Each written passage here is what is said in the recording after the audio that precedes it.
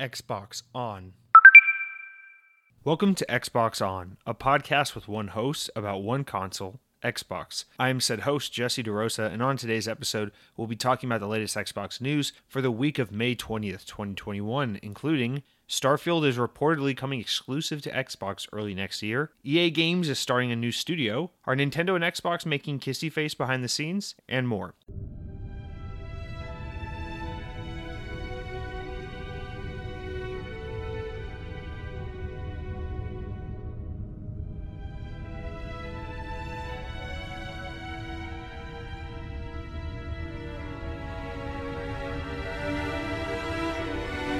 Welcome to week 102 of Xbox On, the Xbox podcast hosted by a man who hasn't played an Xbox game since Richard Nixon was in office. Yep, this is just one of those weeks. I don't really have anything cool to open the show with, but I would like to say we have a decent show set for you this week. We actually have a pretty regular run of news, which I feel like we haven't had in a while. I feel like the ratio of comments to news this week will be pretty even unless we can find a way to get completely off track, which you know we probably will. But with that said, let's jump into our corrections, things we need to bring up from last week.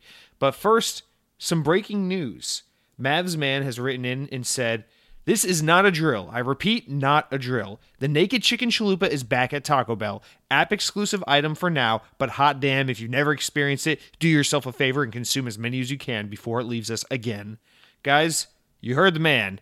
Drop what you're doing. I don't give a shit if you got to turn the podcast off. I don't care if you got to jump out of a high-rise building to get out of your office job and rush on down to the nearest Taco Bell. This must happen right now because the Naked Chicken Chalupa is, while not, I wouldn't say top 3 best items of all time at Taco Bell, it is certainly up there. It's pretty damn good. And this is one I didn't think that they would have come back because I figured Taco Bell was probably having a hard time finding chalupa-shaped chickens, but those bastards managed to do it again, and here we are. For those unfamiliar with the Naked Chicken Chalupa, fuck you.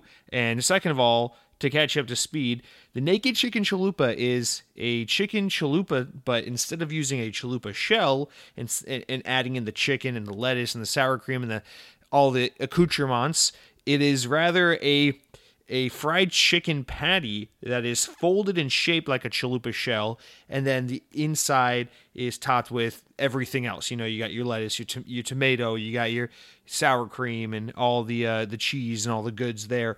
But here's the genius of the Naked Chicken Chalupa: is it forgoes the carby, bready exterior and just makes the protein the star of the show while maintaining its chalupa form. This is quite an amazing invention. I know there's a lot of people out there who scoff at these kinds of things and go, "Oh, that's so trashy and gross, and that's not even food. Chicken shouldn't be shaped like a chalupa shell. Oh, this is ridiculous. This is consumerism at its worst, blah, blah, blah." Listen, you fucker.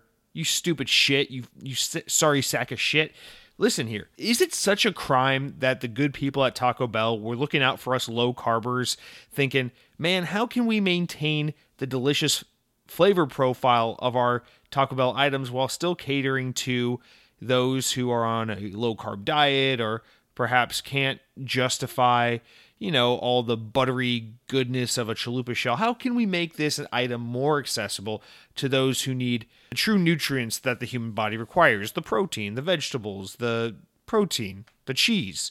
The protein. How can we really appeal to those guests? How can we really cater to those specific primal needs? And I think the Chicken Chalupa is a work of art that serves that purpose quite well. Honest to God, you think about a steak. It's like steak is beautiful, not because they wrap it in a bunch of bread and top it with shit. It's because they know that the meat is the star of the show and they let it shine. And that's what the Naked Chicken Chalupa does. It says, why do we call it a chicken chalupa if the shell is the majority of the composition of the item?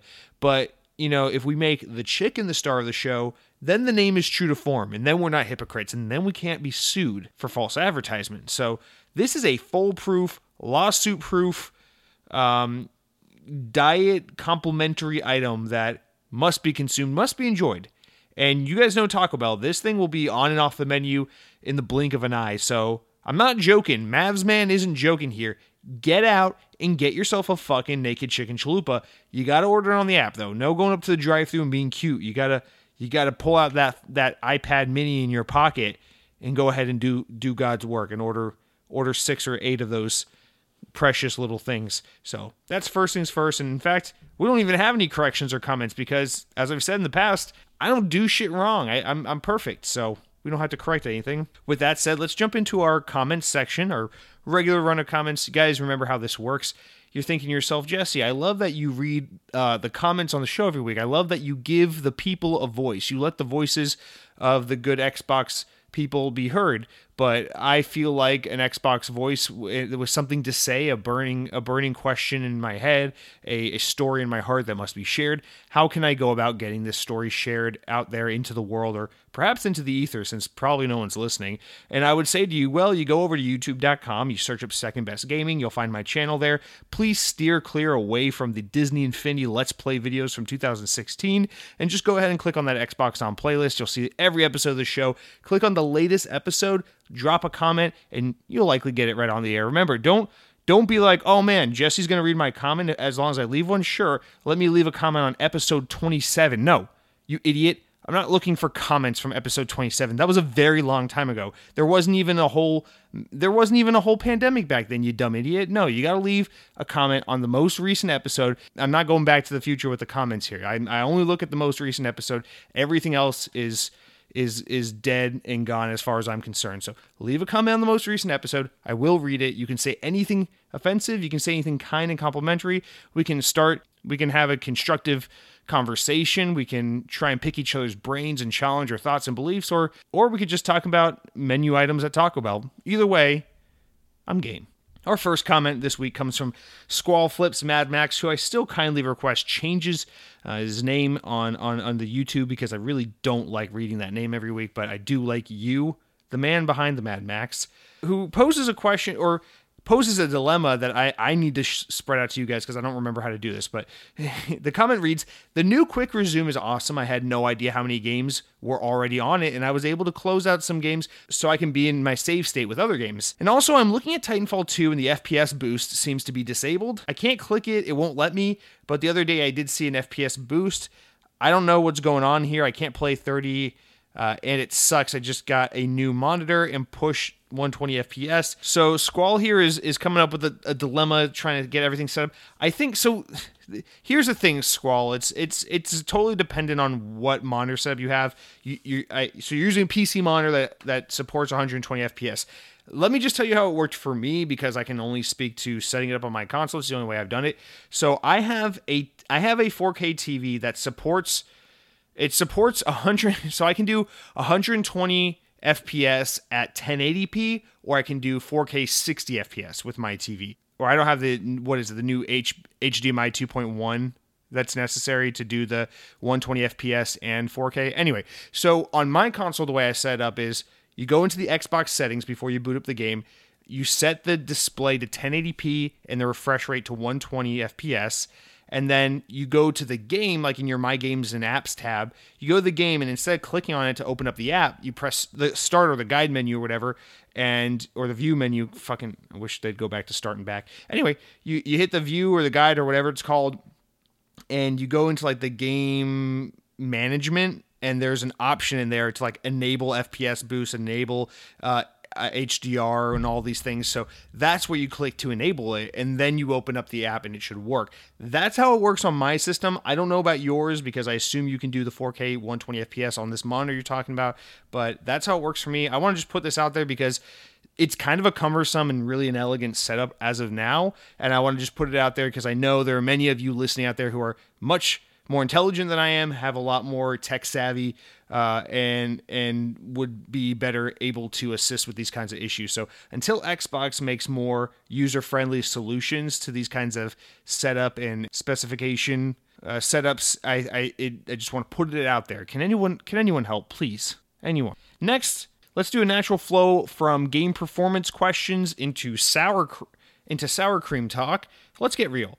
So Joe Murphy jumps in and says, congrats on 100 episodes and going. Love the show. Sour cream on every Taco Bell item makes them better. I eat Taco Bell at least 3 times a week, and I crave it every day. Joe, normally I try not to be judgmental of you guys, because who the fuck am I to judge? But I do gotta say, even as the unhealthy bastard that I am, with my just lethargic, physical activity routine and poor diet, I've got to say, this comment concerns even myself. The fact that you eat Taco Bell a minimum of 3 times a week and you constantly crave it says that you have a problem. But then I thought about this comment further and I was like, well, that's a little backwards. Maybe society has a problem for hearing a comment like that and having a red flag go up. Maybe, the problem is that people don't accept your relationship with Taco Bell. So maybe, I don't know. I don't mean to judge here, but the fact that you're craving Taco Bell every day and you eat it at least 3 times a week is both something I envy and something I have a deep sense of concern for you regarding. So please, Joe, do yourself a favor. Try to... No, I'm not going to tell you what to do. If you want to eat Taco Bell 3 times a week, that's your decision. You're your own person. But I don't know, man. It's hard for me to say anything when I'm the guy just telling you to jump out a fucking building to get a naked chicken chalupa. So, Joe, thank you for being the brave adult that half of us are too afraid to be. So, Mr. Miggy says, lol, you called me Sarugi after reading my comments, so I guess I'm secretly Sarugi too. The way you feel about ketchup is exactly the way I feel about sour cream and mayo. And I'm only okay with mayo when it comes to spicy mayo on Japanese rice bowls and the creamy jalapeno sauce on Taco Bell's quesadillas. All right, Mr. Miggy. First of all, calling you Sarugi too was a Freudian slip. Okay, so don't get too flattered here. Okay, but let's continue on with this ketchup. Listen, man. Everyone has their own tastes and opinions. It's okay if you're not a sour cream mayo guy, but don't try to equate your disdain for sour cream and mayo to my burning hatred of ketchup, okay? Because it's not the same thing. And here's why. There's actually this isn't even me being cute. There's actually a valid reason to this, okay? There is a function for mayonnaise. Mayonnaise has a culinary function. It is to add a creamy oiliness to foods to help accentuate drier foods, and to help add a sense of creaminess to flavors that otherwise kind of brush up. It kind of acts as like it's like a transition ingredient, right? So you think about like a turkey sandwich, right? You've got turkey and bread. The bread roll is delicious on its own. The turkey is delicious on its own. And you put them together and it's not bad.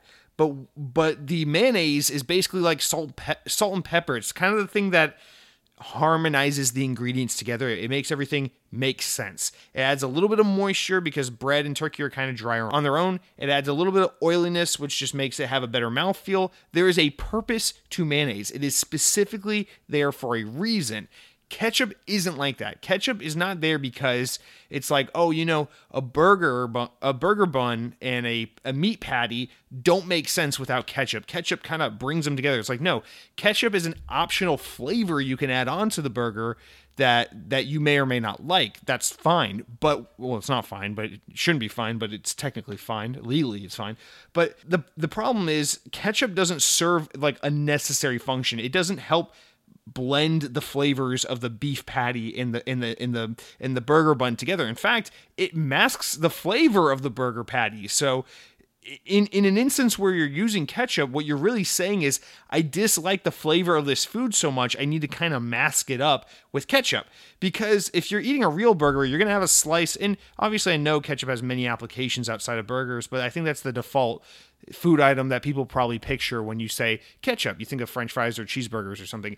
But again, the thing is, a real burger either doesn't have any ketchup-based products on it at all, or it has a tomato slice. And a tomato slice makes sense because while it's not completely necessary like the mayo is to the turkey sandwich, it does add an added layer that adds to the dynamic combination of flavors going on, because a tomato is light, it is fresh, and in that sense you could say it serves a purpose, because burgers are very dense and heavy and fatty, and the burger the tomato slice adds a little bit of freshness that helps kind of balance out that oily fattiness, and that heavy dense bread feeling from the bun. So you can argue that a tomato slice has a real purpose, but when you try to boil it down into ketchup and make it all syrupy and sweet, it just furthers the fatty, disgusting, overwhelming thing, and it masks the burger taste. So they're not equatable. And of course, spicy mayo, spicy mayo in Japanese rice bowls. You're talking about like the mayo sauce on like a chashu bowl, or like a spicy mayo on like some gringo sushi. I get that. That stuff's good. Jalapeno sauce, I get it. It's good. Aioli sauce is like a garlic aioli for your French fries, or like for like Kraft Burger. I get all that. Those are delicious. I'm right there with you, sir. But I think I've made my case for why ketchup is an optional but a necessary condiment, and mayonnaise is a necessary ingredient that helps join things together. You know how some people say like, oh, my relationship with my partner wasn't all that great until we had a child, and that third pillar, having kids, is kind of what made our marriage work. Yeah, that's what mayonnaise is. It's that thing that kind of it connects the dots and makes the whole thing form one cohesive unit. Ketchup is not that. Ketchup is the side chick that daddy's cheating on mommy with, and she's just muddying the waters and ruining the whole picture. So get your ketchup out of my comment section, get your ketchup out of my podcast, and quite frankly, keep your ketchup out of my politics. You also say, I need those outro songs released. Well, Mr. Miggy, thank you for writing in about the songs that we play at the end of the show, because as you know, right now we play a handful of tracks from two artists. One of them is my friend Eric Hudson, who I haven't heard from in forever, so I don't even know if he's still alive, but those lo-fi kind of beats that we do sometimes, those are all composed by him. And then the other tracks, the more recent ones we do, which are like I don't know what you want to call them, like early 2000s, late 90s kind of like emo, post-hardcore, pop punk, whatever stuff. That's all from Count Scotula, who writes in on the show often. That's his old band from back in the day, Corbel, which is fantastic. Those songs are really, really spot on. And man, if you want that stuff released, that's not my music to go putting out there, but definitely hit up Count Scotula, maybe DM him or something and say, what are you doing? Make those songs more accessible to us Xbox. We need to hear them even when we're not listening to Xbox On, which by the way should be always. So yeah, please absolutely go ahead and make that known if you want that music out there. And then next up, we got some Games with Gold and Jason Schreier hate comments. So Squall Flips Mad Max says, hey, I'm back, you stupid bitch. I have another comment. Jason Schreier is such a snitch, and he's very annoying. Also tone deaf. It's his job to take things out of context. This was the same dude that was defending MTX microtransactions.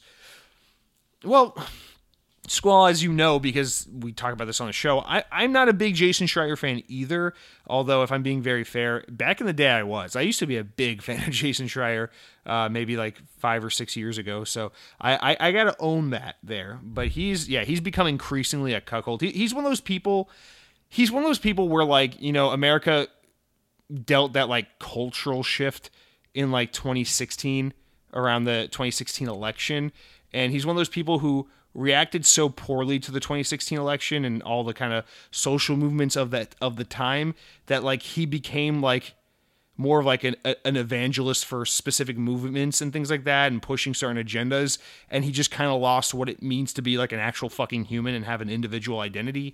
And that's kind of how I look at Jason Schreier. He's like one of those guys. He's like everything with him is like it's like an activist slant to everything he's doing, but it's not like in the name of justice. It's like in the name of kind of just being a dick and making game development kind of a little more miserable for everyone involved. I don't know. I'm not a big Jason Schreier fan either, but I will say, as for his defense of microtransactions, I don't know specifically the context you're talking about, but I must say, because I am a huge proponent of, if someone is a shitbag or someone does something shitty, you hold them accountable to it, but you have to take individuals on a case-by-case basis, on a subject-by-subject basis.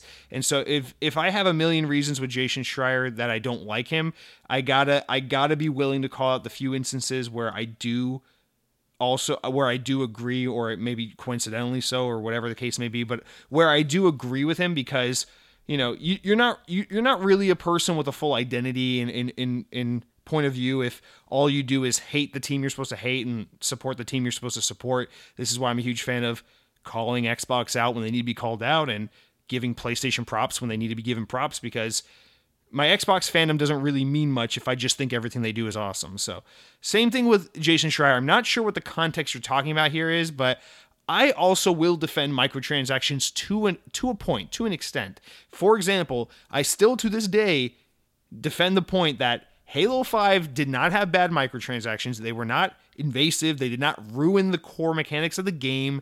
They had no real, they had no real impact on whether or not Halo 5 was a good game, a great game, a bad game, whatever. It was the game Halo 5 ended up being was what it was with or without the microtransactions is what I'm trying to say. And I feel like that's actually the case in most games that have microtransactions, where it is very easily a case of you can ignore this if you want, or you can let it ruin your day, or you can become addicted to this and buy all this shit. It's kind of up to you, the player, to decide how you want to respond to it. Now, I know there have been examples in the past of where microtransactions have completely destroyed games, and multiplayer progression or ranking systems and unlock systems have been completely formed around the idea of trying to encourage players to buy things and spend money and things like that. So I understand that isn't always the case, but for the most part, I kind of fall on the side of, do I love microtransactions? No. Do I think the negative reaction to them is kind of overblown? Yes, because games are really, really expensive to make. And so really what you're staring at is this situation of like, what do you want the publisher to do? Do you want them to put microtransactions in this game, or do you want them to bump up the cost of a video game, or do you want them to budget cut the development process of a game in order to save money? Like, one way or another, these publishers who fund these fucking games are gonna make their money, and they're gonna find a way to make this economically viable for them. And microtransactions have actually been, in my opinion, to an extent, in most cases, a decent enough way for game publishers to be like, here's how we can make the extra money back on this game without having to budget cut the game. I don't know, whatever the case may be. It's just, I feel like even though it's not the best solution, it is a better solution than what the alternative could be. But I'm still not crazy about microtransactions. I'm just saying, I think generally people tend to overreact about them just a tad bit. But yes, I'm not sitting here saying I prefer for my video games to have microtransactions. I'm just trying to say, you understand at the end of the day, these companies are here to make money, and there's a lot, I don't know, there's worse ways they can go about trying to get your money. I can't remember the last time I was truly like pissed off because like, a game had here, I'll give you this example. You remember like the 2014, like the early Xbox One days where like every game had to have a season pass. Every fucking game was like, pre-order the game for $60 now, and for $90 you can pre-order the deluxe edition that comes with Seasons Pass 1 and 2. Seasons Pass 1 will come with some vague new DLC, and Season Pass 2, the content in that is to be determined, but still give us $90 right now and pre-order it anyway, even though you don't know what you're fucking getting. Remember that era of video games about 7 years ago? I fucking hated that. I actually hated that more than microtransactions, because with microtransactions, I don't feel compelled or tempted to spend additional money up front for something I may or may not want. Does that make sense? Like, I don't want, like, for example, Scarlet Nexus is about to come out, and I know they have some deluxe edition or whatever it is, but like, I want to buy Scarlet Nexus for $60 and be done with it. I don't give a shit about an art book or steel case or a CD with music selections or whatever. I don't care about any of that shit. I just want the $60 game. I want to play through the story and be done with that game. That is what I'm hoping for and expecting of Scarlet Nexus when it comes out next month. But if this were like 2014 and a game like Scarlet Nexus came out, I just feel like it would be like, oh, well, pre-order Scarlet Nexus for $60 and get the season pass for an additional $20, which will include all new story content. Then I'd immediately be pissed because I'd be like, fuck. I'm so invested in the actual game and the story and all that crap that I feel compelled to get the extra story content, to get the DLC, to get the season pass, when in reality, I want my games to be shorter. I want there to be less content, more production, per short. I want games to focus more on a really good compact story and less on just more content for the sake of content and justifying a big price tag. So to me, that kind of stuff was stressful. I always felt like, fuck, I might need to get this season pass. But if it's microtransactions, if it's just like, the game is what it is for $60, but you can buy stupid microtransactions to give yourself a pancake face or a fucking Rambo vest to wear and run around the map like a Fortnite guy. I love that shit because I'm like, there's some idiot out here who wants to spend $15 on that. I don't care about that. I can easily look past that and be like, no, thank you. I'll just play the game and ignore all those microtransactions. So I guess what I'm really saying here is, selfishly, the way microtransactions tend to play out works for me because I'm not enticed by that stuff 99% of the time anyway. So it's just easy for me to be like, out of sight, out of mind. I don't give a shit.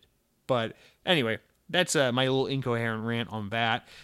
Speaking of hating on things, which makes no sense, my brother says, I think you are the only person on this earth that's like, oh, free stuff? No, thank you. Referring, of course, to Games with Gold.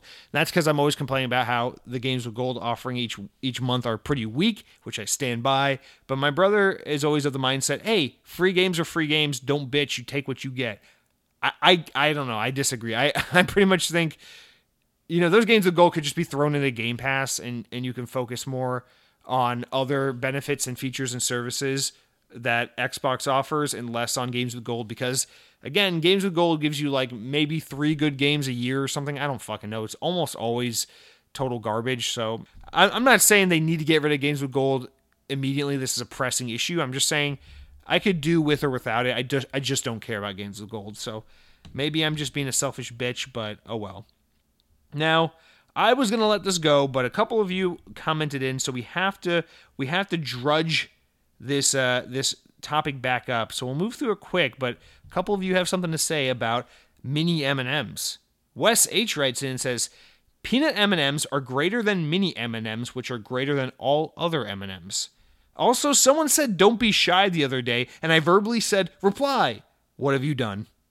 Wes, I love that happened to you, and I hope it happens to many of you because I want this this podcast is like you guys ever seen Ant-Man and the Winter Soldier where like the Winter Soldier guy is like locked in captivity from like the years 1947 until like 2012 somehow, and like the guy like reads a German book to him like a bunch of times in a row, and then it makes him want to kill people. So I want Xbox On to be like that, and I want to just like keep saying shit until it subliminally is like so embedded in your fucking brain that anytime someone's like, oh man, I'll take a supreme taco, you'll just be like, oh, next let me tell you about what I've been playing, but first I gotta tell you about what I've been eating. And I'll just like little things that trigger you. Like every time you hear someone say, oh man, the power went out, you'll just be like, power your dreams. Just I'm slowly working in ways to subliminally like embed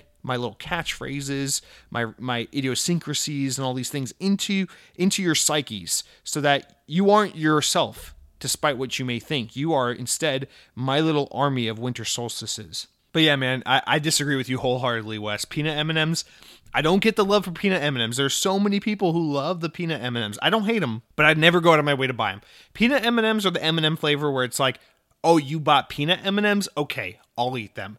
But it's also the flavor where like every single time I go to purchase M&Ms, I'm going regular, I'm going Crispies, I'm going minis, but I'm never touching the peanut M&Ms. I just don't get the appeal, man. I don't get it. Mojo says they have mini M&Ms and regular size M&Ms, but not extra large M&Ms. What gives? They should make extra large size versions like the size of a hockey puck. I had butterscotch flavor, mucho gross, and white chocolate flavor M&Ms, which were decent, though nothing beats old-fashioned regular style M&Ms and a nice cold Code Red. Mojo, thank you for writing in. First of all, very provocative idea there, the hockey puck size M&M. I'm all for it. If you get to work on sketching it up, I will pass that along to my people. I know some people, and we'll try to get that onto a Taco Bell menu very soon. But I've never heard of this butterscotch flavored M&M. I don't know if that's some kind of European thing or what's going on here, but that sounds like a bad idea. I must say though, as much as I want to agree with your final statement here, nothing beats an old-fashioned M&M. Two things. One thing does beat an old-fashioned M&M, and it's a crispy M&M. Crispy M&Ms are the best M&Ms, period. Not the pretzel ones. The pretzel ones are fine, but the crispy M&Ms, the ones they used to sell back in like 2001, 2002, and then they brought it back a few years ago. It used to be in a blue bag back in the day, but nowadays the pretzel ones are in the blue bag, the minis are in the light blue bag, and the crispies are in the green bag. I know this because I don't get dates. I know this because I've never been with a woman before. So this is an important thing to know. The crispy M&Ms are indeed the best M&M. It is the superior M&M. Case closed. And as much as I do love Mountain Dew Code Red, I can't get with you on this, Mojo. Pairing a sweet over the top sweet chocolatey M&M with a sugary syrupy sweet Mountain Dew is overkill. I never understood the whole like pairing sweet with sweet thing. I can't handle that. You know, people who get like I've seen, I used to be a server for many years. I would see people like who would order a Coke and then eat Coke with their appetizer and their entree and everything.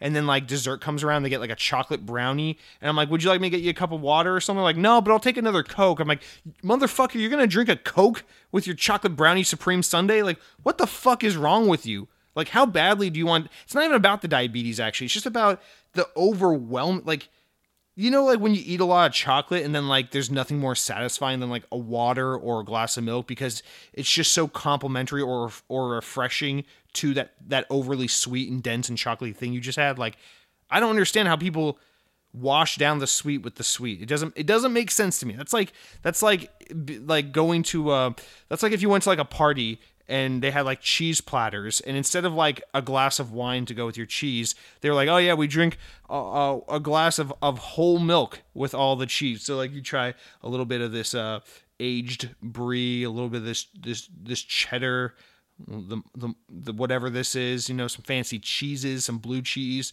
and that's really nice. Let me take a sip of this this Walmart 2% cold milk that expires in like tomorrow. Gulp, gulp, gulp.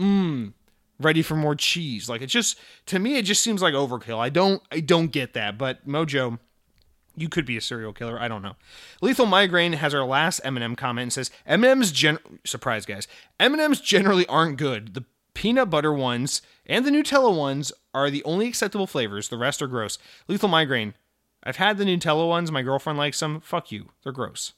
M&Ms went to shit when they got rid of the tan ones and brought in the disgusting red M&Ms. And even worse, the blue ones. Okay, Lethal Migraine, if we're going to start arguing about the colors of M&Ms, you know damn well they don't have flavors. You know damn well whether the M&M is the yellow one, the brown one, the red one, the blue one, the green one. Who gives a shit? They all taste the same. That being said, of course, the red and blue ones are the best, but let's not get into that kind of shit, okay? And then we're gonna round out the comments now with a couple quick ones. We were talking about hobby games. Someone commented in the other week talking about hobbies outside of video games and things like that, and a couple of you want to comment in on that. I thought that'd be fun because I enjoy getting to know you hardcore ex-gamers outside of just Xbox, because hopefully there's more to you than just tweeting all day about how Xbox is awesome and PlayStation. Guys, I gotta be honest with you. When this show started picking up whatever you call this audience, when people started actually like listening in on this, I was like, you know, I should probably surround myself with more Xbox people just to see what's kind of going on in the community to some extent. I followed a bunch of people, like quote unquote notable Xbox personality people on Twitter. Holy fuck, I need to get out of there. Like, I thought the theme park Twitter community was toxic, and it's the worst. But oh my god, these Xbox fanboy Twitter people are so goddamn. How many, dude? Like, sometimes I'm on Twitter and I just see like the same fucking like guy who loves Xbox who has like 6,000 followers who just tweets about Xbox fanboy shit all day, and I'm like, how many goddamn times can you tweet about how great Game Pass is or how many awesome exclusives Xbox is going to have in 2 years from now, and how much better Xbox is than PlayStation 5. How many times a day can you tweet that bullshit before people are just like, dude, you clearly don't even play Xbox because you have a full-time fucking job just stalking Twitter, picking on PlayStation fans, and bragging about Xbox. Clearly you don't play Xbox. You just sit on your goddamn fucking iPhone XS and just bully fucking people about a video game console. Guy, I don't know where this is coming from, but like, goddamn, dude. Like, I know Twitter's just the worst thing no matter what. You can be into anything. You can be into gardening. You can be into cars. You can be into politics. You can be into fucking like woodworking. I don't give a shit what your hobby is. Whatever you follow on Twitter is toxic and it's bullshit, and we're all addicted to it. But God, dude, I want to sell my Xbox and exclusively play Ouya sometimes because the Xbox community on Twitter is just so goddamn mind-numbingly fucking stupid. But that out of the way, Joe Murphy wants to tell us a little bit about his hobbies. Joe Murphy says, hobbies.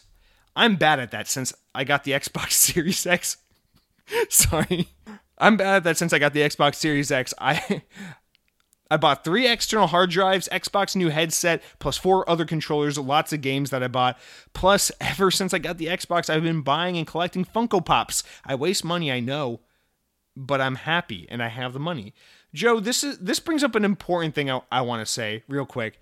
Listen, man, you enjoy whatever you enjoy to the fullest extent, and you don't have to justify it to anyone but yourself and maybe your financially dependents, if you have children or a spouse, perhaps. But here's the thing, man. If you're in a mood right now where like you're just so high on Xbox because you got a Series X and you're loving it and you're loving your games and you want to buy the new headset because it's cool and flashy and it's fun, and you want to get the new controllers because there's all these new color variants coming out and they're awesome looking, and you want to collect Funko Pops because you like to style them around your gaming center, whatever the case may be, dude, just indulge. That's going to be my recommendation. It is really fun, and you know, the cynical person can complain about the blind consumerism and all the bullshit.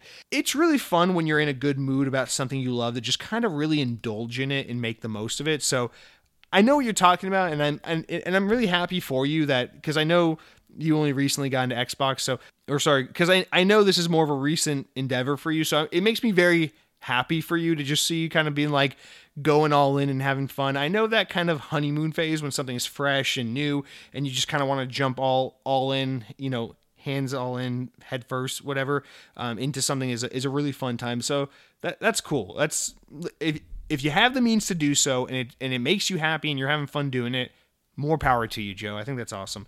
Now, Arctic Chief says, every time a new Halo comes out, I play it for what it is and enjoy it. Love playing the campaigns on Legendary Solo as the first run through before ever jumping into online multiplayer. Hobbies / okay, let me stop there before you continue on with your hobbies. I gotta say, jumping in Legendary Solo first, that's pretty intense, man. I'll be honest. Now, Bungie famously said a long time ago, the intended difficulty for Halo games is heroic. So they said when they design a Halo game, the intended difficulty or the ideal difficulty they have in mind is heroic difficulty.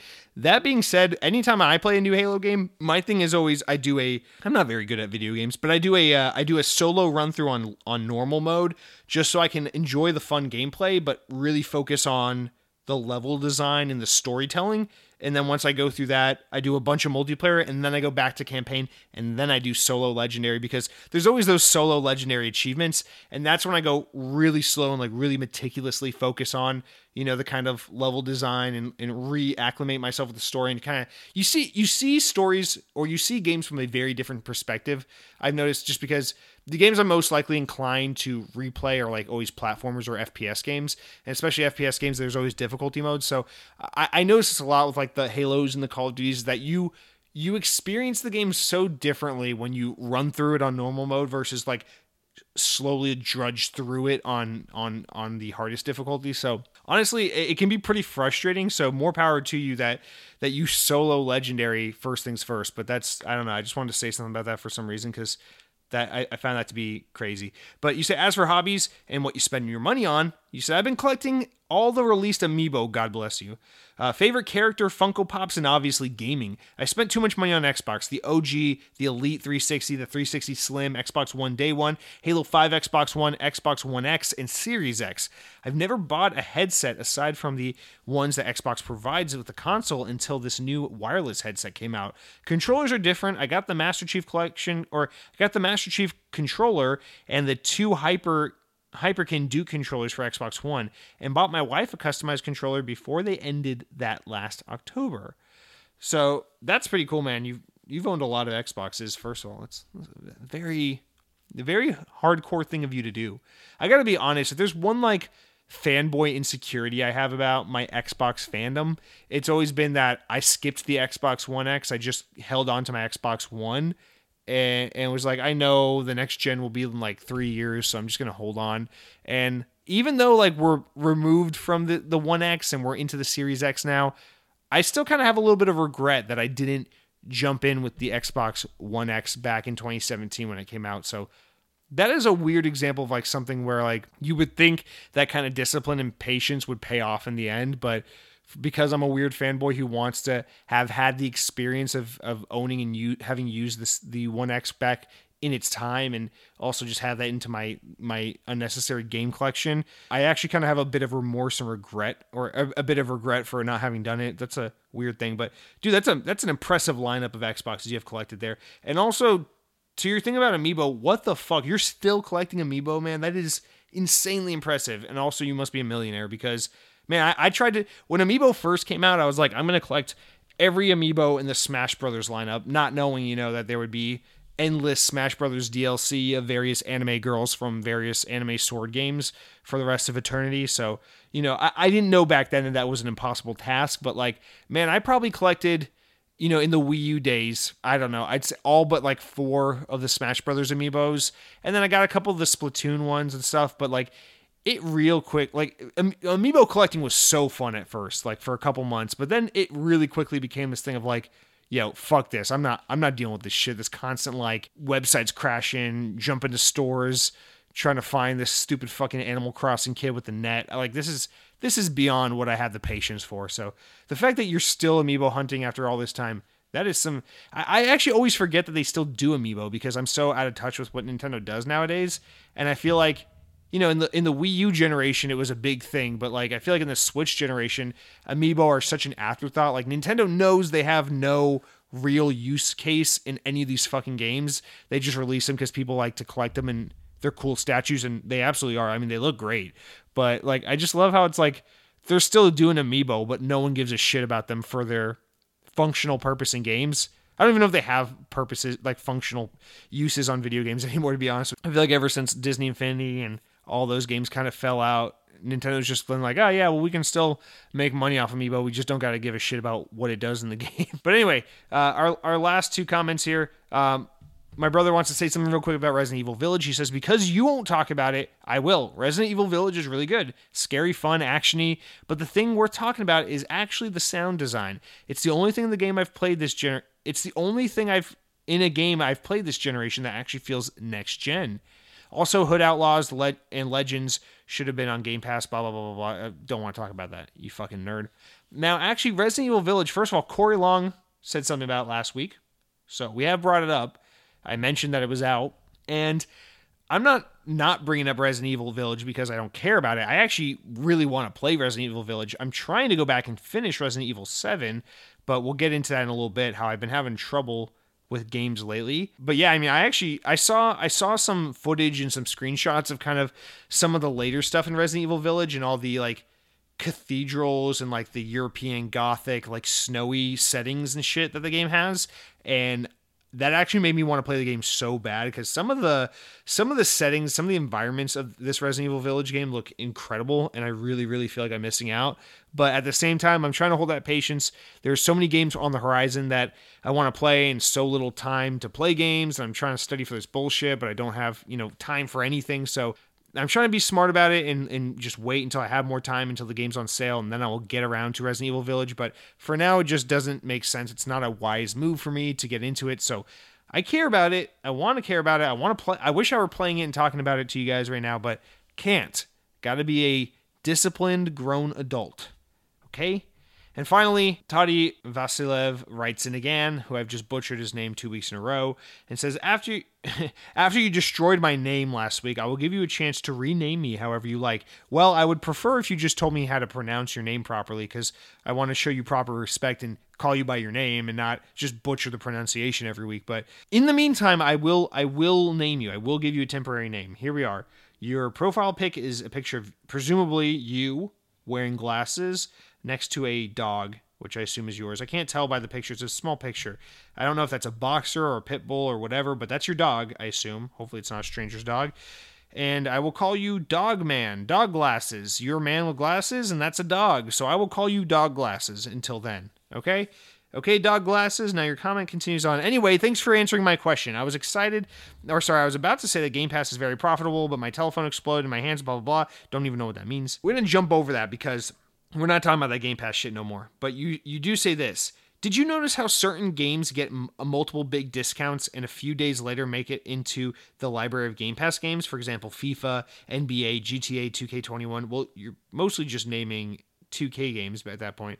But anyway, you say, give us your predictions on the next games that will make the cut. Mine is Mortal Kombat 11 because it got 50% off discounts in the span of a month. Now, this is a really interesting observation that I've actually never noticed. So it's hard for me to give you my prediction when I've never even noticed this trend before. But that is an interesting point, how sometimes Because you know what did happen is last year at the beginning of the pandemic, when I played when I played Red Dead Redemption 2, I was constantly waiting for it to be on a good sale, and one day it was finally like on sale for like $30. I was like, fuck it, I'll cave in, I'll buy it, $30, that's it. We're doing it. I'm playing Red Dead Redemption 2. And I downloaded it and I played it in like I beat that game in like a week. It was so good. Still one of my most like favorite recent gaming memories. But I remember like a month after that, Red Dead Redemption 2 went into Game Pass for the first time. And so it's funny you mentioned that because I remember that feeling of like, oh, fuck, I just bought this game. It was almost on Game Pass. I didn't even have to spend money. But so it's funny you mention that because I do have a personal experience of something like that happening. But although I've never noticed really the trend. So now that you have mentioned this, I am curious to kind of pay better attention and see if I notice these trends and see what games it happens with. It seems like it's a lot of like 2K type games. I wouldn't be surprised if we see this stuff happen a lot with like Ubisoft games or EA games, although we don't really see a lot of Ubisoft support in Game Pass actually. So I would say EA, but those games go into EA Play, so it's interesting. I think maybe if not, more of those 2K type games, I would say you might see a lot of that from those kind of like THQ Nordic style games like your Destroy All Humans and things like that, which just recently hit Game Pass. So you might see that happen with games like that, but yeah, man, I don't know. Maybe you'll see that happen with Saints Row, based on some news we got going on this week. But I don't know. It's hard for me to guess because I've really never noticed this trend until just now that you've mentioned it. So with that said, I'm gonna keep an eye on that. But I do appreciate that interesting observation. But with that one done, I'd say that's it for all of our comments and whatnot this week. So remember for next week, don't be shy, reply. Next, let's jump into what I've been playing, but before I can tell you that, I got to tell you about what I've been eating. Guys, I made a steak this week, and it wasn't even bad. So I've been trying, my girlfriend and I have been talking about it for a while. We're going to try to make a steak. We're going to do this thing. We're going to go to the Sam's Club, the club that you can catch me at the most, get some steak, try out their meats, and see what happens. And I've never been very confident in my ability to make a steak at home, but fuck it, this week I did it. And guys, it was awesome. I watched a 2-minute video on YouTube from one Mr. GR, who did a how-to steak video, and dude, it's basic as shit. He's just like, he's like, in his British accent, he's like, make the heat really hot, and then put some olive oil in there, and then season those steaks with salt and pepper, make sure they're pretty like room temp or thawed out or whatever, not too cold, and then slap those bitches in there. 1 minute, turn it over, throw some butter in there, throw some fresh garlic in there. Dude literally fucking grabs a stalk or whatever of garlic and smashes it like Hulk style with his fucking hand and throws it in the pan. And then he just takes a spoon and starts basting the steak for another minute with the butter, basting it, flip, a couple minutes here and there, gets it to that perfect medium rare temperature. And I was like, oh, well, this is one of those classic GR moves. He's going to make the perfect steak. It's going to make it look easy. I'm going to try. I'm going to burn it. It's going to taste like shit. But no, man, I followed his directions exactly as he did in the video. And yes, my steak didn't look quite as pretty as his, but man, it was cooked a little more than I like. I'm more of a medium rare guy. It came out somewhere closer to medium, but honestly, I was expecting it to be awful and taste like shit. But man, I got the seasoning just right. I like the buttery, peppery kind of combination, and dude, it was a good steak. My girlfriend made some mashed potatoes. We sauteed some asparagus. It was dank, as the kids might say, you guys. So I just wanted to brag for a minute that I made steak, and I don't know who to thank. I don't know if this is because Sam's Club, shout out to my manager who told me to get your steak from Sam's Club. They got some good shit. He was right. I went to the club. I bought the steaks there. They were good steak. They were good steaks. I don't know if that's who to thank. I don't know if it's maybe GR over on YouTube.com, whose video helped guide me through these murky, uncertain waters of steak making, or maybe if I'm just secretly a master chef and I didn't even know that about myself. But man, these turned out great. But yeah, that's it for what I've been eating this week. Now, as for what I've been playing, guys, I'm actually losing my fucking shit. I'm going crazy this week with video games. So I haven't been playing games really at all lately, as you know, because I'm always like, well, I'm studying, so I don't have time. But I honestly tried to make some time for gaming this week. So earlier, like Sunday, I had this itch to bust out Disney Infinity and play some old school Disney Infinity. So I got home that day, And I played Disney Infinity for a little bit. I was like, this is really fun, but I'm already kind of tired. It's late. I'm going to pick this up tomorrow. And then the next day I was like, I'm actually not in the mood for Disney Infinity. I want to play Toy Story 3, the video game, on Xbox 360 because it was on Games with Gold like 2 years ago and I never played it. I just downloaded it. And then I did that for that night. And I was like, this is fun. And then it was like 45 minutes went by and I was like, okay, I'm getting tired. It's actually pretty late. So the next day I was like, I'm going to get back to Toy Story or Disney Infinity and play that shit. Although I really need to finish Outriders. But then I was listening to a podcast and they were talking about Resident Evil 8. And I was like, damn, Resident Evil 8 sounds so good. I need to just go home and finish Resident Evil 7. And I was like, okay, that's what I'll do. I'll go home and I'll finish Resident Evil 7. And then I went home and I just I made dinner. I did the dishes. I did some studying. I was like, okay, now I have time to play Resident Evil 7. I turned on my Xbox and then I just laid on the couch and fell asleep. So I'm going nuts between this combination of not having time, not having energy, and then when I do have the time and energy, just constantly switching gears on what game I'm in the mood to play. And it's kind of it's really screwing me up. I really want to just knock out Resident Evil 7 because I started the game forever ago and there's only 3 hours left in the game. It's a quick one.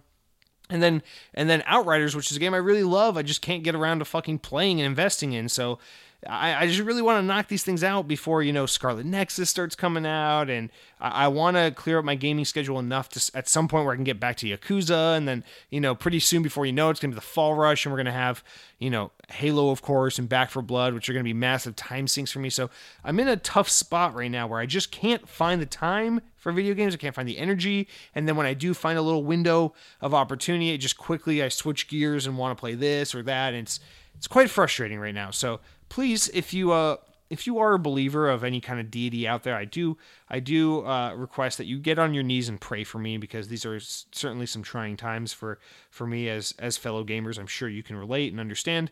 But with that said, guys, that's going to do it for all of our segments that aren't the news. So with that out of the way, I think we should jump into the news proper. All right, let's get back into the news. Lately, I've been taking these little 5-minute breaks in between the first half of the show and the second half of the show where I'll just stop recording for a minute, play with my cat for 5 minutes, and nice little way to relax before I jump back into the hour straight of talking. But cat has been pet, now news must be read.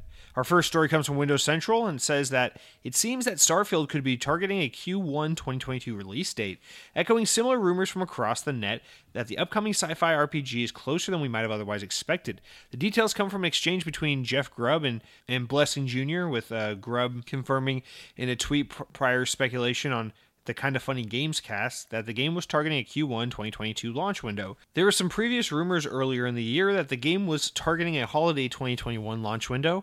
It's not outside the realm of possibility that the date just got bumped slightly given the ongoing pandemic. But additionally, Windows Central's Jez Corden reports that Starfield is indeed going to be an Xbox and PC exclusive when it does come out. According to some additional tweets from Jeff Grubb, who seems wholly confident that due to some of his sources, the game has been confirmed to be Bethesda's first Xbox exclusive title since the acquisition of Bethesda that took place last fall. So this one's weird because the individuals that's coming from. Now, I know Jeff Grubb in particular has a little bit more of a history of being a reliable source to an extent or whatever, but I'm not trying to say anyone involved here is unreliable by any stretch of the imagination. It's just weird, especially because I used to be a pretty avid follower of the Kinda Funny guys back in their old days, and so I'm not trying to speak ill to anyone here. It's just weird that I'm not used to big news coming from sources like this. So to me, I'm just why? I don't know. This is part of that weird echelon of things being confirmed by game media influencer dudes on podcasts and on Twitter and stuff. It's that's weird. I don't know.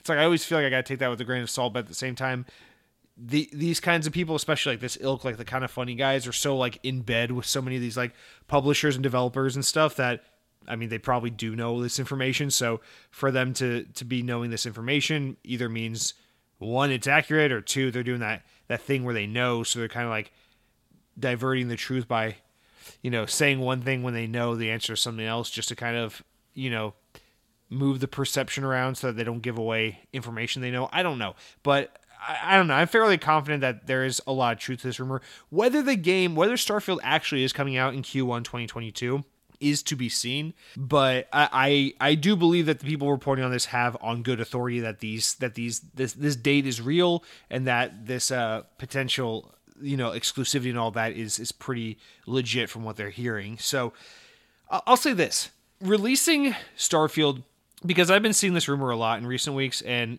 up until recently, like very recently, the rumor was the game's coming out this fall, that we'll see a massive reveal for it this summer at E3, and then it will be out this fall. Now, I don't see that as being possible at all, and that's for one reason, and it's an obvious reason, and it's called Halo. It would be really fucking stupid for Microsoft to be like, yeah, we're going to do a massive 1-2 punch of Starfield and Halo back to back this fall. It's like, no, man. You got a game like Halo that has so much riding on its shoulders, that matters so much to the Xbox legacy. This year is all about the 20th anniversary of Xbox, the 20th anniversary of Halo. They're going back to their roots. Xbox is all about being innovative and a spearheader in the industry with things like Game Pass, or back in the day with Xbox Live. And Series X is all about being a powerful console with Halo at the helm. In a lot of ways, the early trajectory of the Xbox Series X is intentionally supposed to echo and kind of mirror in ways the original Xbox's release. So I think Xbox very much wants this fall to be all eyes locked on Chief. I don't think there's any interest, even if they had Fable from Playground Games, Starfield, a new Fallout game, a new Wolfenstein game, the next game from Rare, and 6 Forza games all ready to go in the pipeline this November, October season, ready to go right now. I don't think they would, even in that case, release these games because, again, you don't want to take the attention off the real star of the show, your real reason to get people riled up about Xbox, and it's Halo. You really want, let's assume Xbox is very confident in Halo Infinite, which they should be, and let's assume Halo Infinite is at the very least going to be a very well polished, very well put together, fun, enjoyable game.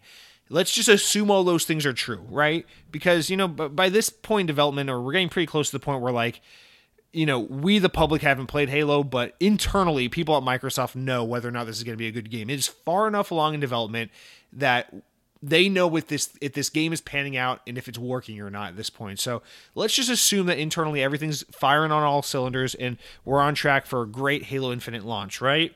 You don't want to distract from that even in the least bit. And having something like, it'd be one thing if they're like, yeah, we got a new Forza game coming out this fall along with Halo Infinite. It's like, okay. In fact, I could still see, like, let's say the rumors are right and there is a Forza Horizon 5 coming out this year. It's like, yeah, that wouldn't be entirely impossible or implausible thing, Like, that might happen. I could see that. But something like Starfield eats so much into the spotlight of Halo because Halo is supposed to be one of your tentpole, designed for everyone, especially your hardcore gamers. Like, Halo is going to grab the attention, grab the game press, grab the YouTube conversations, the podcast topics, the Game of the Year nomination kind of things. That's the point of Halo, is it's supposed to be at the very center of the conversation surrounding video games in the year 2021. So you want all eyes on that. A game like Starfield is a very similar game. Not in terms of genre or gameplay, but in terms of what it's meant to do, which is be a massive game that sells big numbers to all players, but is also super massive in the hardcore community, gets Game of the Year awards, gets nominations, gets tons of games press coverage and YouTube coverage, and has massive, a massive player base that extends far beyond the initial launch of the game. Both of these games are that kind of game in that respect, right? And so launching them on top of each other, I mean, simply put, it would be like Sony being like, oh yeah, we're launching the next God of War and the next Uncharted game within 2 weeks of each other because we're stupid. Like, it's kind of the same thing as that. So to ever think that this game was going to come out this fall makes no sense to me, unless it was like a long time ago. The idea was Halo Infinite would be ready for fall 2020 and Starfield would be ready for fall 2021. If that was the original plan, it's like, okay, that makes sense, Halo one fall, Starfield the next. But you don't want to put these out back to back like that. Now, if you do put Starfield out in like February, March, like especially that February to March, dude, if they could put Starfield out in like early to mid March, that would be massive. That would be so good for them if they were like, here's Halo Infinite in mid-November, and then in like early to mid-March, here's Starfield. That is the perfect amount of time to be like, here's a massive game that everyone on this platform is going to give a shit about, and you have like 4 months of it being the star of the show, and then 4 months later, once the attention starts to wane a little bit on this game, boom, another game of the same fucking caliber. Because remember, Starfield has a lot going for it. And not only that, Bethesda's big exclusive game for Xbox or whatever, but also that it's Bethesda's first time doing a new IP in a long time. Think about their two big IPs. It's Fallout and Elder Scrolls. Those games are fucking massive. So the fact that they're doing a Elder Scrolls Fallout type game, but now set in outer space, is going to give this game so much hype, so much expectation, and you want to give a game like that all the spotlight and all the room to breathe. And a game like that has the potential to get in the way to an extent of a game like Halo Infinite. So you want to space those games out. So I think that's the first thing. Now, the thing about it being exclusive, I have a hard time finding this to be news because I don't know. This is kind of in line with what I've always been saying. I was the one arguing that I don't think all Bethesda games are going to be exclusive to Xbox, blah, blah, blah, blah, blah. But I could very well see the games that are not pre-established on other platforms being exclusive. For example, I find it hard to believe the next Elder Scrolls won't be on PlayStation because Elder Scrolls has been on PlayStation before, and it would be considered a big dick move to not have the next Elder Scrolls on PlayStation. That's what I used to say. Now I'm a little more I don't know, it could be exclusive, could not be.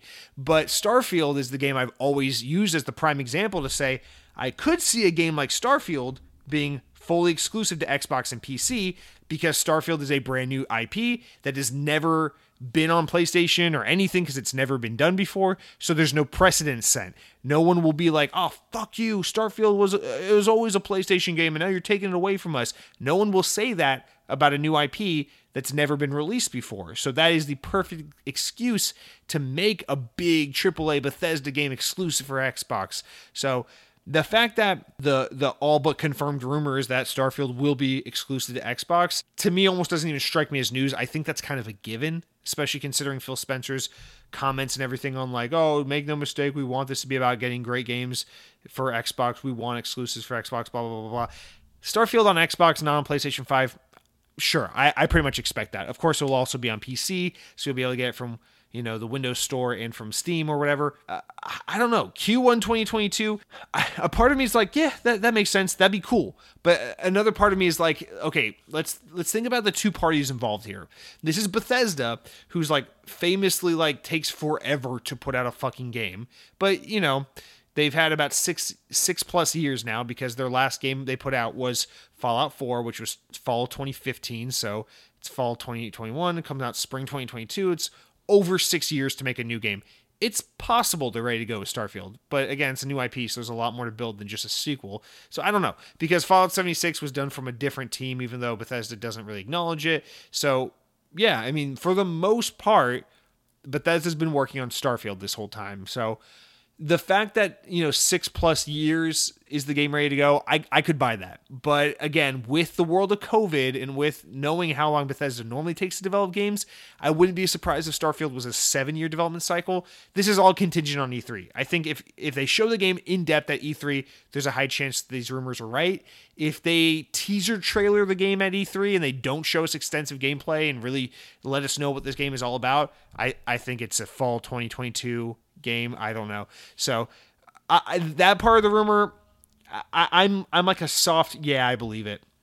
But again, this is all contingent on what COVID has done to the development of this game. The other part of that being, think about the other big player involved in this game now with Microsoft owning Bethesda. Microsoft is famously bad at managing their studios and getting games out in a decent amount of time. The fact that we went from 2015 to 2021 to get the next Halo entry, knowing full well 343 hasn't made anything between now and then. It's just what the fuck? Why did we wait 6 years for the next Halo game? You look at this Fable Playground Games rumor that's been a rumor since fucking FDR was in office, and we just now got it announced last year. They didn't even have gameplay to show. It's wow, that game is not far along in development. Forza wasn't ready, that.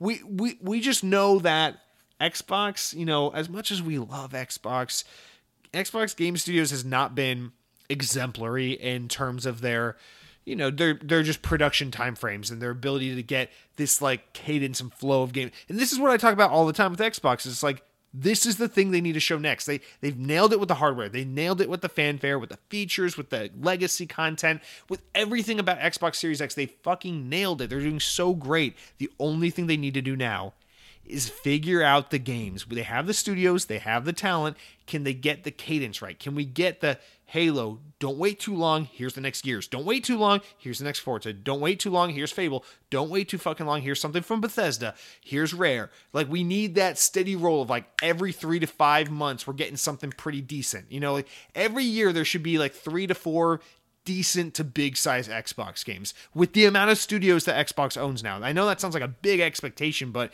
keep in mind, Xbox owns so many studios. Remember Compulsion Games? Yeah, I bet you fucking forgot about their pathetic existence. That's how many studios Microsoft owns now. It's how many Xbox game studios exist. That most people probably don't even think about Compulsion Games when they think about all the teams working on new Xbox games. We're getting a new State of Decay 3. Like, anybody remember that? Yeah, we fucking forgot about that. Oh yeah, Hellblade 2 was announced with the Series X. We haven't heard about that in forever. Oh yeah, Rare's working on a new game that's pretty early in development apparently. They don't even know too much about what that game really is yet. And then, you know, you got fucking Obsidian's working on their own Elder Scrolls-esque game now with Avowed. It's like, oh, I forgot about that because we're so excited about Bethesda. It's like, Xbox has a lot of fucking studios, and we know next year or later this year or whatever, we're getting Psychonauts 2. Who fucking knows? Like, there's just so many studios, so many games in the works.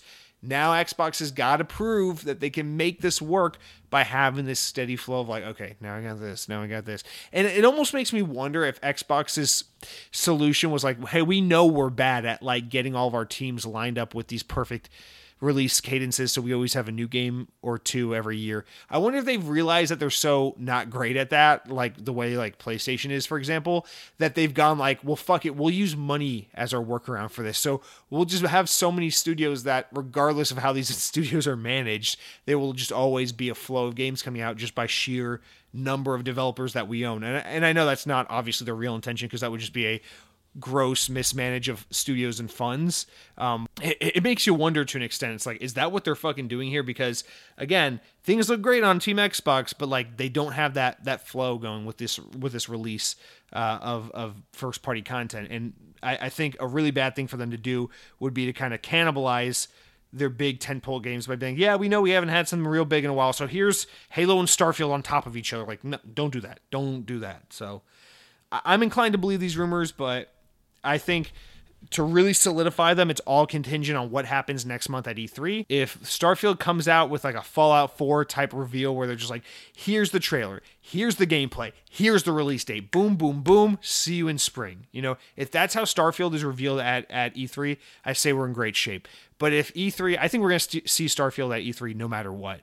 But if they show E3 or Starfield by like, here is a tonal cinematic trailer, like what we got for Fable or Avowed, if they show that and then it just says like, Starfield coming 2022. If it says that, I'm like, we're done here. That game's not coming out anytime soon. So I think that's the real indicator for us on the outside that don't have friends to tell us what's going on behind the walls. So that's my guess on all that shit. Next up, Microsoft and Nintendo, are they making kissy face? Let's find out. So just when it started, again, more Windows Central here. So just when it started to look like all the exciting discussion topics from the Epic Games versus Apple suit had come to a close, one more nugget arrives at the forefront. This time, it's Nintendo inadvertently drawing attention to info that it deems as sensitive. The question on everyone's mind is, why is the info so sensitive? So Axion's Stephen Patillo raised awareness of the situation over Twitter when he said that Nintendo has reacted to a Microsoft executive's deposition with the statement that it reflects competitively sensitive information about negotiations going on between the two companies. His tweet reads, Nintendo says that these portions of an Xbox Biz developer executive's deposition in the Epic vs. Apple case, quote, reflect competitive sensitive information about negotiations between Nintendo and Microsoft, and that she was primarily deposed about trying to bring xCloud and iOS on a more broadly discussed console biz. So, of course, earlier this year, last year, there was a lot of speculation about xCloud or Game Pass or something coming to Nintendo Switch. And of course, we know Phil Spencer's been very friendly with Nintendo in recent years, and that Nintendo's been kind of warming up to Xbox a little bit, which has been weird to see. But yeah, it sure seems like, someone's trying to hide something in this regard. Now, the images that they released, the court hearing documents with the redacted portions and the censored portions all blacked out, it doesn't really reveal much. In fact, it's almost impossible to really draw anything from this. But nonetheless, what we do know is Nintendo is basically saying, hey, this is a conversation between Nintendo and Xbox that we really don't want to have out in the open. This is sensitive information. And so Nintendo, as we all know, is super conservative with this kind of shit and is constantly always so overprotective over everything that they're involved with. So this could be Nintendo just being Nintendo. You know, they're the guys who want to find the 6-year-old uploading a video of him playing Kirby and then, you know, demonetize the fucking child because their money, their games, you know. So this is Nintendo we're talking about. Take everything with a grain of salt. But here's the thing, and I know this is most people's argument, but it makes sense. On Nintendo's platform, you've got third-party games like Doom and shit like that coming every once in a blue moon, but no one gives a shit. Why do people buy Nintendo Switch? Well, if you look at the numbers, it's Mario Kart and Animal Crossing. And if you look at the numbers past that, it's like Zelda and Mario. But it's the reason why people buy Nintendo Switch is because the Nintendo games. Nintendo only puts their games on Nintendo platforms, so don't worry about it. You're selling your Nintendo Switch consoles not for those Just Dance ports, not for those Doom 2016 ports. And yes, you get a lot of Japanese support for some JRPGs and manga anime games and this and that. And those help, especially in territories like Japan with selling consoles. But for the most part, your global market gives a shit about Nintendo Switch because they want to play Animal Crossing during a pandemic. Because they want to play Mario Kart Wii U on their Nintendo Switch. Because they want to play Zelda. Because whatever. And so it stands to reason from Nintendo's point of view that if they put xCloud on Switch, it would only further draw people to the Switch and it wouldn't hurt them. Because people will go, wow, now if I buy a Switch, I can play my Animal Crossing, my Mario Kart, and all that bullshit. But also I can play Xbox games and I don't even have to buy an Xbox. That makes Switch even more enticing. And so maybe in a weird roundabout way, it helps Nintendo. Even though, you know, people worry, oh, well, if we buy xCloud and all that shit, we won't spend money on the eShop, and then Nintendo makes less money, but now we have all this data. Microsoft has all this data that says, oh, well, people actually spend more money when they have Game Pass, so here's the data that shows they'll probably spend more in the eShop than they would if they didn't have Game Pass, blah, blah, blah, blah, blah. And it becomes suddenly the story of, well, Nintendo has a lot to gain here. And Xbox doesn't care about the basic stuff. Xbox doesn't care about the getting people to buy our hardware, or getting people to buy our games on our console as much. They care more about growing Game Pass subscription numbers. So if Xbox isn't focused on the console units and the number of copies of games sold as much as Nintendo and Sony are, and they just want to grow the Game Pass sub numbers, and Nintendo cares about selling Switch hardware and selling Nintendo games, and having something like Game Pass or xCloud on Switch still helps that and just draws more attention to the Switch, then I guess it's kind of a win-win for both sides, right? And I think that's what this is getting at. So I'm not saying xCloud confirmed for Nintendo Switch. You know, obviously, I think at this point it's pretty obvious that these conversations have happened between Nintendo and Microsoft. It's just a matter of whether or not anything comes to be as a result of it. You know, Banjo-Kazooie coming to Smash Bros. And Ori and the Blind Forest and Cuphead coming to Switch and all these things. These are not coincidences. These are the results of a careful relationship built between Microsoft and Nintendo, formed around something we don't know. And I assume it has everything to do with Game Pass, everything to do with xCloud. So have these conversations been happening? Almost certainly. Does that mean something? We're getting something out of this?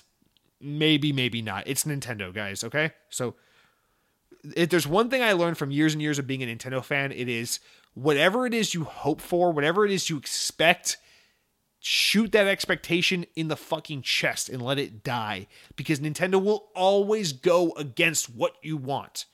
Right now, there are Pokemon fans around the world celebrating and crying tears of joy because they got a sequel to Pokemon Snap, a game that Nintendo almost certainly would have never let happen, even though they don't really operate Pokemon. It's more of a Pokemon company, whatever. Nintendo always finds a way to read your mind, know what it is you want deep down inside, and make sure you don't get it. So I wouldn't hold my breath on this one. Yes, these conversations have most definitely been happening, but I don't think that's a guarantee anything's coming from this. But yes, this is just further confirmation that Nintendo and Microsoft talk. They have talked, and Nintendo doesn't want this information getting out because I don't think they have made a decision either which way. But nonetheless, cool to see more confirmation that is a thing that has been discussed about in some way, shape, or form. Next, GamesIndustry.biz reports that Warner Bros. Interactive Entertainment is on the move after all. Parent company AT&T has made the decision to sell the Mortal Kombat publisher. After parent company AT&T's discussions to sell the publisher fell apart last year, AT&T and Discovery announced this week that they have reached a deal that will see the telecom giant spin off the entire Warner Media operation into a standalone merger company with Discovery. Under the new terms of the deal, AT&T will receive $43 billion as part of the new Warner Media division, and AT&T shareholders will also receive 71% of the new company's stock, and Discovery shareholders splitting the rest. The companies argued that the transaction will give AT&T money to invest in its mobile and broadband efforts, specifically rolling out 5G and fiber networks, while Discovery will boast a larger library of film, TV, and other content to bolster its value in streaming business, specifically with HBO Max and Discovery Plus. Beyond that, the deal is expected to close in the middle of next year, pending approval by Discovery shareholders and regulatory approvals. Now, continuing on with the story, IGN's Julia Alexander followed up on this story and has now reported new information that the deal will include some parts of Warner Media Interactive Entertainment's business, but not all of it. So WB Games website lists 11 offices worldwide, 6 of them known by their location, including NetherRealm Studios, which is the Mortal Kombat guys, Monolith Productions, which is the Shadow of Mordor guys, TT Games, which is the Lego game guys, Rocksteady Games, which is the Batman Arkham games, and Avalanche Software, which is my beloved Disney Infinity developers now working on Harry Potter and the Sorcerer's Butt Crack. Beyond those, Warner Bros. Games has a Los Angeles headquarters and 5 more offices known by their locations: WB Games, Montreal, San Francisco, etc. A WB Interactive Entertainment spokesperson have not commented on this development as of yet. So this is really interesting. So after all, after we said smart of them to see the value in all these IP they own and all these games that make tons and tons of money anyway, it is good for AT&T to hang on to this Warner Bros. Interactive Entertainment and to not move forward with selling it. Yet here we are, and they've gone ahead and done it anyway.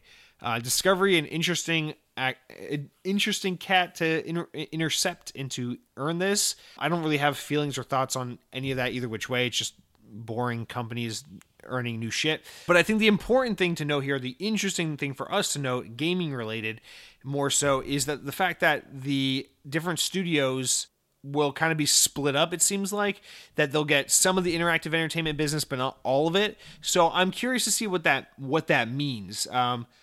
Will they merge some of these studios? Will they just straight up disband some of these studios? Are they planning on keeping some and selling some, or spitting some off? So this is what really gets me, is, and this kind of plays into it like the next story we have after this, but it almost makes me wonder, is AT&T looking to sell off some of these 11 studios to like other publishers? Like, is EA buying one and Activision's buying one, and then Discovery will absorb the remainders that aren't being bought by other publishers? Is Microsoft buying one of these? Like, what is that story look like? And I think that's the interesting thing here, because when you think about their main studios, and in the article lists the main ones, or the ones I would also deem as the main ones, you think of NetherRealm, the guys who make Mortal Kombat, you want them. They make game. They have this awesome release schedule of like, they make those Mortal Kombat games, then they make those Injustice DC fighting games, and they come out like clockwork every couple of years, and they sell tons and tons and tons of copies, and they're very profitable. That's a studio you want to own, no matter who you are, whether you're in games or not, because that is a well-oiled machine that kind of runs itself and makes a lot of money. Then you look next, Monolith Productions, and you go, well, those are the Shadow War guys. They've made very, very, very profitable single-player games. Don't know why you wouldn't want to hang on to them, although we don't know really what they're working on too much at the moment. We're not terribly sure what they're working on at the moment, so that one's a little more like, I don't know. I don't know what you're doing with that. They'd be ripe for like a Ubisoft or an EA. I'm just saying. Then you look at TT Games, the guys that make the Lego games. Well, they churn those things out like butter, although that new Star Wars one they're working on has been kind of gunked up for a while. That's a lot of money. These guys make tons and tons of Lego games. They sell like crack. You'd want that. Again, same thing as NetherRealm.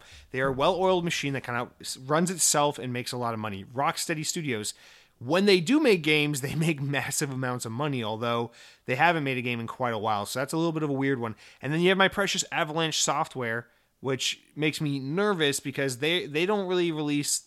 They don't have a history of releasing like the biggest games ever made, but I love them anyway. More importantly, though, they are working on a very big Harry Potter game right now, which is probably going to sell like crack when it comes out.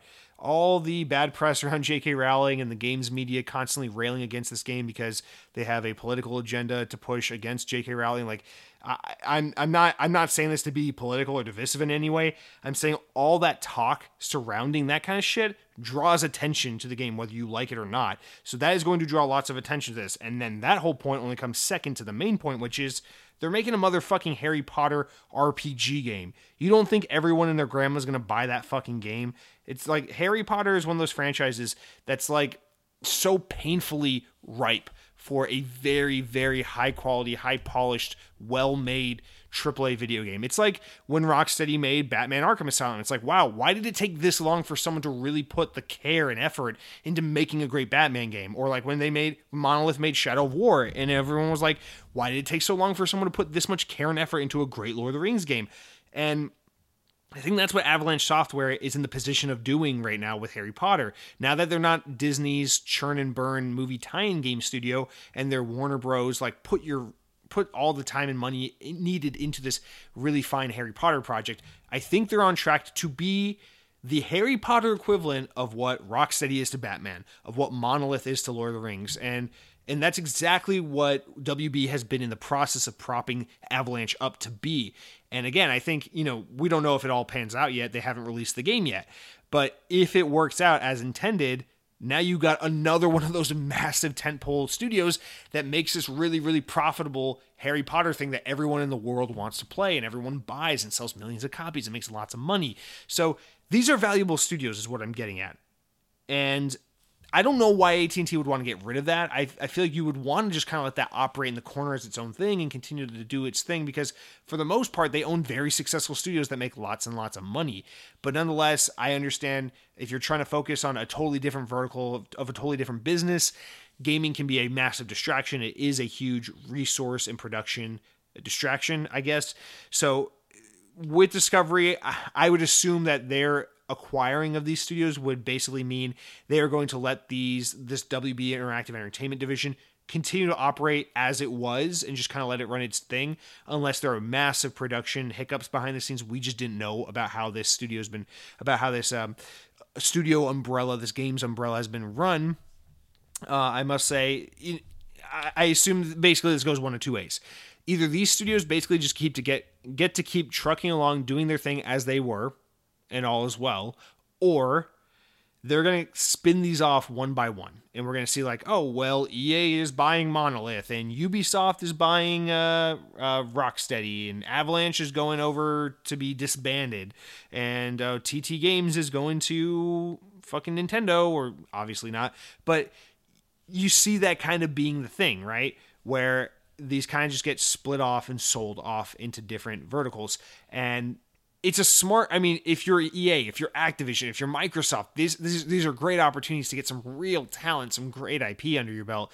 But at the same time, if you're AT&T or if you're Discovery, it's like, you don't want that to be the case.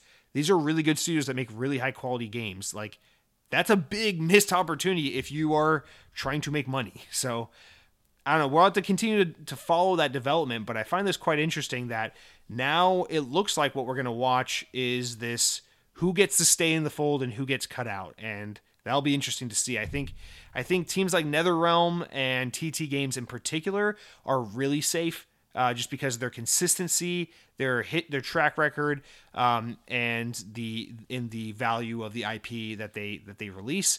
Rocksteady, I would have said is more safe, but the fact that their last game was Batman Arkham Knight in 2015 and they haven't put out a game since.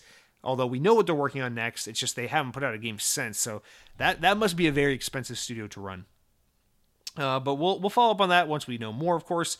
And then next, speaking of Monolith, GamesIndustry.biz reports that Electronic Arts has announced it has tapped former Monolith Productions VP and studio head Kevin Stevens to head up a new studio in the Seattle area. The studio doesn't have a name yet, but it will be working to create a new open-world action-adventure game. Stevens knows the genre well, having overseen Monolith Productions' development of Middle-earth series Shadow of Mordor and Shadow of War. The move will also reunite Stevens with the EA Senior VP and Group General Manager Samantha Ryan. Ryan was the president of Monolith Productions in the late 90s, and the pair worked together at Monolith and its eventual parent, Warner Bros. Interactive Entertainment, which we just talked about. Wow. The open world action adventure genre is one in which EA has long sought a foothold from its 2007 acquisition of Mercenaries developer Pandemic, which they then shuttered because they suck dick, along with BioWare, which don't put out good games anymore apparently, to the Godfather film adaptation to a reported open world Star Wars game by EA Vancouver that was canceled in 2019. Now, Ryan tells GamesIndustry.biz in the quote that the action-adventure space is a hugely important genre to our industry and to us at EA. Players and fans of those games are so passionate and it's also one of my favorite game genres. We've also recently had success with Jedi Fallen Order, and we would love to entertain more fans with similar interests. The name of the studio isn't the only detail up in the air, and it isn't clear yet whether the studio will be entirely based out of Seattle or allowing remote workers. EA is leaving Kevin and his team to kind of figure out where they go from here. The publisher is also giving Stevens some runway to answer those questions, planning the roadmap for the studio, where Ryan says the following, quote, "We're still finding out a lot of foundational questions. How big? What games? How fast to grow? Kevin and I both know how important it is to get these foundations right of any studio, and he'll take the time to figure all that out. When you rush, you don't give yourself the time to be thoughtful, so why rush?" Ryan declined to say whether the studio will work on ongoing IP or existing brands, but said EA is planning to talk a bit more about the studio this fall. So there is so much to say about nothing here. And I've never felt this way about a story before, where I can go on and on about this story despite the fact that it says nothing. First thing I want to focus on is just that last sentence there, because it's the last thing that's on my mind, obviously, so let's just jump in. EA will talk a bit more about this studio in the fall. I want to say first things first. Remember that EA is the publisher that likes to do at their EA Plays every year this whole little, like, now it's time to announce new games, and everyone's like, fuck yeah, let's talk about new games. And then they proceed to do this 6-minute video where you see like developers working in front of green screens, like, "At EA Games, we like to produce video games using computers. And with computers and EA's big fucking endless wealth of cash, we will create games that will entertain our players for generations to come." And it's like somewhere in the background, you see a sketch piece of like a tauntaun from Star Wars. And you're like, "Confirmed new Star Wars game in the work." And you're just like, okay, no one's excited. Or they'll be like, BioWare has confirmed that we're canceling Dragon Age for the billionth fucking time. Everyone has left and rejoined the studio for the 17th time. And we are focusing on our efforts on a new Mass Effect game. And somewhere in the background on someone's iPad mini, you see a fucking picture of like the BioWare logo and then like a photoshopped version of like Shepard holding the middle finger up to a guy cutting him off in traffic on Interstate 4. And you're just like, what the fuck does this mean? No one is excited about this news because it's just nothing. And so when you tell me EA's planning to talk more about the studio in the fall, it tells me we're going to get a video of these two studio heads getting in front of a camera, in front of a green screen, and being like, "We are incredibly entertained by our community's engagement with our content." And it's like, what the fuck does that mean? They're like, "And we are excited to bring new experiences that will delight our players for generations to come. Video games are at the forefront of our vision to entertain and empower players regardless of blah, blah, blah, blah, blah." And then they'll be like, "Studio coming game happening TBA." And we'll all just walk away and go, wow, another fucking mediocre presentation from EA. I'm glad they paid off all these game podcasters and media influencers to present Apex Legends DLC, Madden NFL announcements, and then have developers tell us about vague platitudes and really reveal a whole lot of nothing. And so that's the first things first. And with that said, from what I just said there and from what all these quotes throughout the story read, we also know this studio isn't doing shit for a very long time. They don't know what it's called. They don't know what they're making. They don't know what properties they're working with. They don't know how big the studio will be. Therefore, they don't know the scale of the game they can work on. They don't know anything, or at least they have nothing to announce. This is very much like, we're seeing too many studios formed and announced like this, and it's kind of frustrating me, where it's like, hey, we've got this key piece of talent, this human, this individual. We have this beating heart that will be working at this studio. And because that individual, because that fucking piece of carbon will be sitting in this goddamn studio working behind a computer desk, we feel the need to tell the world about this new studio we're forming. It's like, dude, shut the fuck up. How about you form the studio, get some ideas down, think about what you're going to make, maybe build a couple things here and there, decide on something, build some kind of proof of concept of what it is that team is going to make before you go ahead and start shouting on the rooftops, we're starting a new studio. It's like, shut up, dude. Because what this really tells me is this is EA's way of saying, investors, we still care about single-player content. Don't forget about us. Or saying, gamers, stop making fun of us for closing all the studios that made good single-player games. We still care about single-player games. In fact, we're starting a new studio that's going to make a single-player game. It's like, okay, what the fuck does that mean? So I see a story like this, I'm just like, this is a lot of context and layering and bullshit to say nothing. This is like, Sony just announced a studio like this too. They're like, they have some like production manager who worked on Assassin's Creed, and they're going nuts about it. They're like, oh yeah, this person's going to work at this new studio. And it's like, the studio just has like a 12-point Times New Roman font.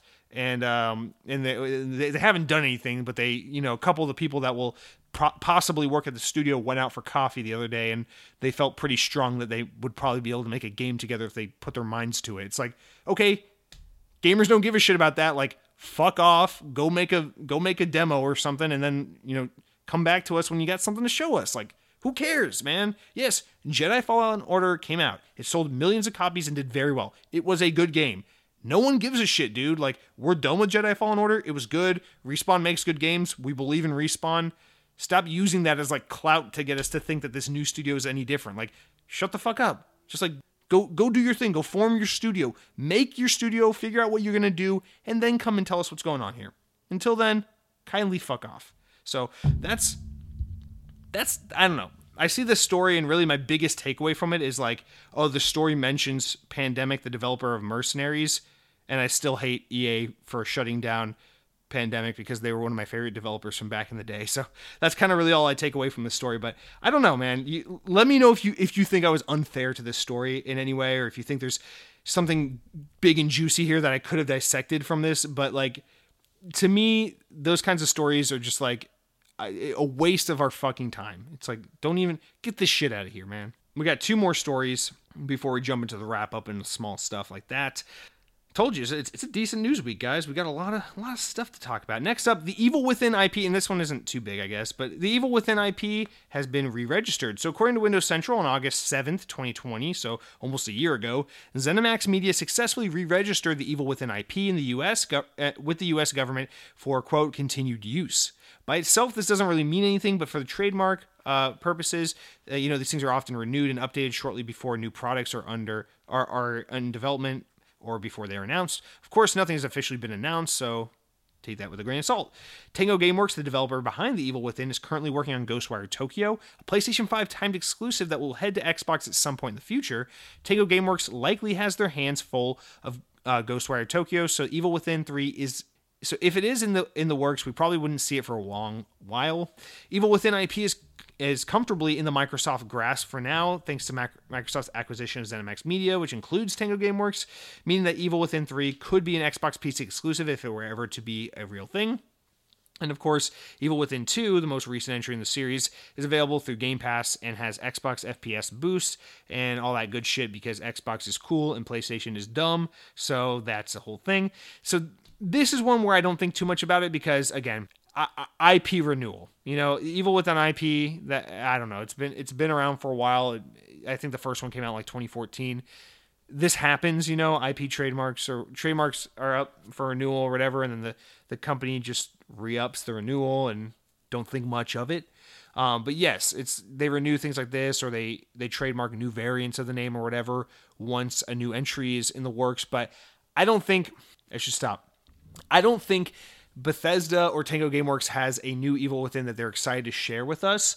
However, I could see Microsoft being like, okay, because Ghostwire Tokyo, with the PS5 timed exclusivity is already locked in, and because, and because that it gives that association of our game being with PlayStation, let's kind of preemptively announce the next project after Ghostwire Tokyo, even if it's really in pre-production, just so people will know that this is our studio and they're working on games for us, and that even though this game won't be out for a long while, here's what you can expect from them next. Don't think of it as a PlayStation studio. Maybe in some way, shape, or form, that's what they're doing here, but I don't think that's the case. I don't think they're getting ready to announce a new Evil Within game. I think this is purely just coincidence, and that people are looking too far into this. But nonetheless, we do have to discuss it because it is happening. It is news, and now we care more about Tango Gameworks in relation to the show because they are an Xbox studio, technically.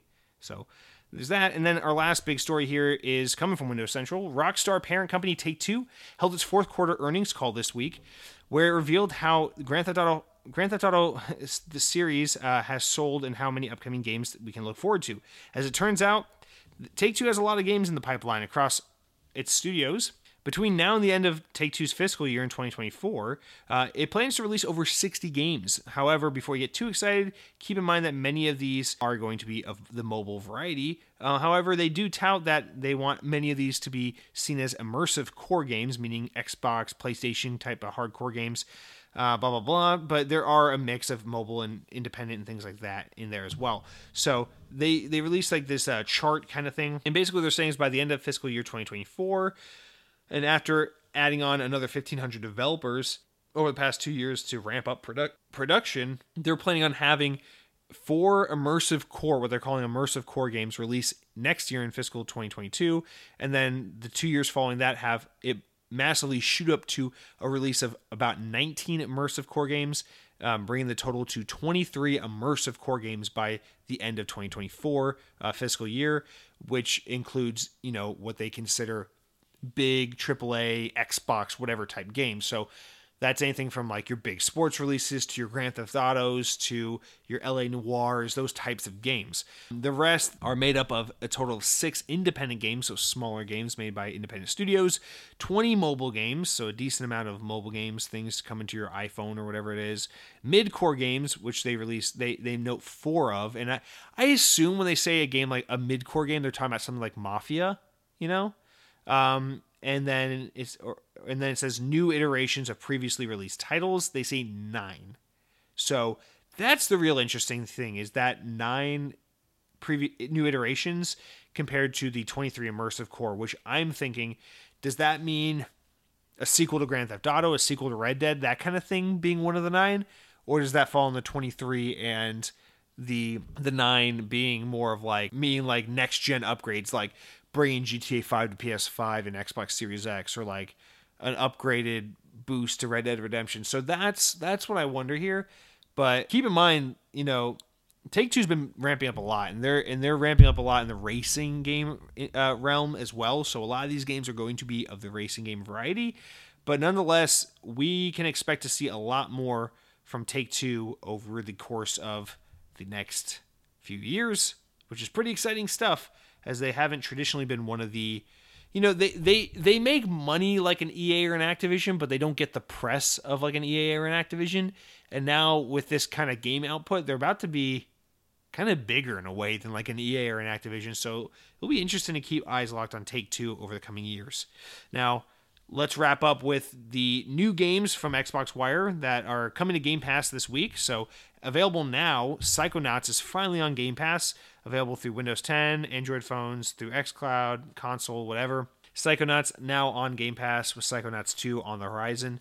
SnowRunner for console, cloud, and PC is available now. Then on May 20th, you got Peggle 2 on cloud through EA Play. Plants vs. Zombies Battle for Neighborville on cloud through EA Play. Continuing with May 20th, we got Secret Neighbor on PC, The Catch, Carp in Course Fishing on cloud, console, and PC, and The Wild at Heart on cloud and PC. On May 21st, we got Knockout City coming to console and PC through EA Play. On May 25th, we got Maneater, cloud, console, and PC, which I'm excited about. I've always wanted to play that game. I've heard great things about it. Then Conan Exiles on cloud and console on May 27th, optimized for Series X.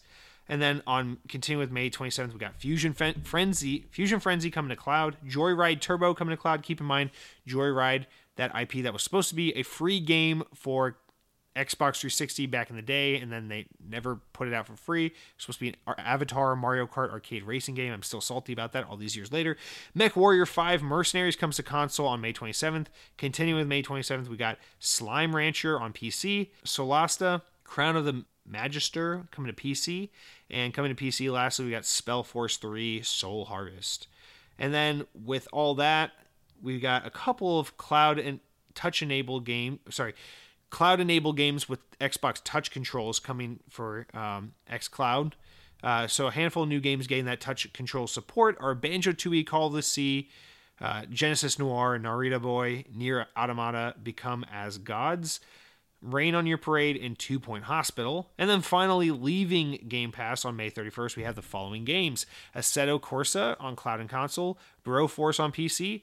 On console, we've got Kingdom Hearts HD 1.5 plus 2.5 Remix and Kingdom Hearts HD 2.8 Final Chapter Prologue. Surviving Mars on cloud, console, and PC, and Void Bastards on cloud, console, and PC. And with that will do it for all of our news this week, except for, of course, important enough news stories, important enough to make the podcast, but not important enough to warrant their own discussions, of which we got a couple to rattle off here, so let's fly through them. First of all, GamesIndustry.biz says that Microsoft has revealed that the Xbox Series X and S consoles will launch in mainland China next month. Both consoles will release on June 10th, and pre-orders are scheduled to begin on May 19th through the Microsoft Store. The recommended price for the Series X is $3,899 won, which is $600, while the Series X is $2,399 won, which is $372. Pretty cool. It's really awesome to see that a lot of mainland Chinese consumers are going to be starting to get more access to what we in the West have traditionally had access to for video game consoles. Keep in mind, up until pretty recently, a lot of Chinese gamers have only had access to PC gaming, and even then it's been pretty limited due to their communist government kind of blocking them from enjoying any semblance of the real world. So it's pretty awesome to see that a lot of new gamers are going to be introduced to more and more Xbox and have the opportunity to play these games. So that's really exciting. That's a story that actually makes me pretty happy for all the new soon-to-be Xbox gamers out there. Windows Central also reports finally that the Ascent has been given a launch date. The Ascent, the top-down twin-stick shooting RPG-looking whatever game that looks so fucking cool, cyberpunk-looking game, will launch on July 29th, 2021 for Series X, Series S, Xbox One, and PC. And oh yes, it's launching on Game Pass day one, granting millions of players access straight away. The Ascent will be optimized for Series X and S, supporting 4K 60 on the X. And the game will also support smart delivery, meaning that you'll get the best version of the game no matter what console you're playing on. Zero hassle, no bitching, no moaning, no optimizing. Just put the game on your console and enjoy a very fun game. Hopefully. I can't wait to play it. Windows Central also reports that starting this week, Xbox has begun celebrating 20 years of Xbox and 20 years of Halo, meaning that millions of fans along for the ride will begin to celebrate along with the company, the brand. There's already a lot to look forward to. Xbox is planning announcements, activities, ways to celebrate, and a bunch of merch. Xbox has a bunch of 20-year anniversary merch, which you can already start buying now. Some of it is Halo 20-year merch. The merch line includes shirts, hats, mugs, bags, more. You'll be able to see all that shit online, so just go ahead and look it up. I almost bought some of it, but none of it looks that good. Xbox superfans can also now register for the Xbox Fan Fest, which is now being expanded to exclusive physical and digital events, new content, merch, giveaways, and more. So stay tuned throughout the year to learn more about that. And then next, GamesIndustry.biz reports that Square Enix has announced in its earning call for fiscal year 2020 that it has reported its highest revenues in the company history. For fiscal year ending in March 31st, net sales were reported at 332 billion yen, $3 billion US dollars, up 27.5% year over year. Operating income was up 44% to 47 billion 429 million US dollars, while ordinary income was up 55.5%, which is $456 million. The company also noted that the release of Marvel's Avengers and Final Fantasy VII Remake contributed to the highest net sales for digital entertainment in the last year. Net sales were up 40% year over year at $2.4 billion, while operating income was $456 million and saw a 43% increase year over year. It wasn't entirely positive, as Square Enix did report losses when we're seen when it's with its amusement segment. Amusement facilities in Japan closed due to COVID-19 throughout 2020, and net sales for the division were $310 million US dollars, which is a 25% decrease year over year. For the current year, the publishers forecast net sales of $3.1 billion, up 2% year over year. Operating and ordinary income are expected to reach $365 million, an increase of 15% and 20% respectively. So that's actually a big story kind of that I put in the small story section, just because they lost so much money on Marvel's Avengers and somehow turned it all around. So that's a pretty impressive turnaround for them. We know that Final Fantasy VII Remake sold stupid good numbers, so that's not surprising. But the fact that they managed to turn things around despite Marvel Avengers being a super high cost game to develop and market, and then still somehow turn around despite the initial woes, is pretty impressive. And then next, Windows Central says that GTA 5 is coming to Series X and S at some point, and we finally have a date. Rockstar has revealed that it will come out November 11, 2021 with new features and enhancements in tow. Rockstar hasn't detailed what the enhancements will be, but rest assured, people will continue to play Grand Theft Auto till the end of fucking time, because GTA 5 is still charting on NPD, even though it came out on the Xbox 360. Think about that while I read this next story. Windows Central reports that Deep Silver have announced today that Saints Row the Third Remastered is being upgraded and released for free on Series X and S on May 25th, 2021. The next-gen/current gen upgrade has a pretty thorough update, includes improvements like greater performance settings similar to PC editions, improved lighting, texture resolutions, and all that, faster load speeds up to 4K 60 FPS on Series X, up to 1080p 60 FPS and 4K 30 on Series S, and free upgrade via smart delivery on Xbox, because being on Xbox is so cool. Guys, that is going to do it for all of our news this week. Now, real fast, let's just jump into the new game releases of the week, of which there are 12. We've been running so long this week, guys. I'm just going to run through them. I'm not even going to try to be cute. So we got 12 new games. 0 Degrees out May 19th. It is a cold indie game. We got Aerial Knights Never Yield May 19th, optimized for Series X, even though it looks like an old game from new times. Crossroads Inn, which is an old game with knights and elves and lots of fish, May 19th. Continue with May 19th, we got Outbreak Endless Nights, optimized for Series X and S. It is some kind of horror-looking shooty game. Jay and the Silent Bob Mall Brawl, May 20th, Xbox One X Enhanced. How do you One X Enhance a Game Boy game? I don't know. They're going to do it. Rust Console Edition, May 20th. Finally, that's coming out. You guys have been waiting so long, I'm sure you don't care anymore. Sure Footing, May 20th. Xbox One X Enhanced. Play it anywhere. We talked about that last week, so I guess it got delayed for a week. Wild at Heart, May 20th. Optimized for Series X and S. Smart Delivery. Game Pass. Lots of ways to play it, even though I'm not going to play it. Cosmic Top Secret. It is a game with a cell phone in the picture. Comes out May 21st. And Guards comes out May 21st as well. Top-down looking game, but not the top-down game I'm looking for. Not The Ascent. Knockout City, May 21st. Optimized Series X and S. Game Pass Ultimate. Blah, blah, blah, blah, blah, blah, blah, blah. And lastly, Rising Hell, May 21st. Xbox Play Anywhere. Looks kind of cool. Might check it out. And with that out of the way, as a reminder real quick, Games of Gold. Guys, Armello is available for the rest of the month. Download it. Dungeons 3 is available till June 15th. Download it. Lego Batman, you missed it. And Tropico 4 available until May 31st, so download it. Now that is going to do it for our entire episode of Xbox On, guys. We ran pretty long. I'd say we did a pretty good job. I talked and talked and talked, and you may or may not have listened. So I do appreciate, as always, your support, guys. 102 weeks in the can. And now, speaking of the can, I'm going to hit stop recording and go take a leak. So thank you all, as always, for listening. Until next week, power your dreams. Outside, lights flashing, point blank, mind rushing on and on into frequency to a perfect world. Make believe it's just you and me.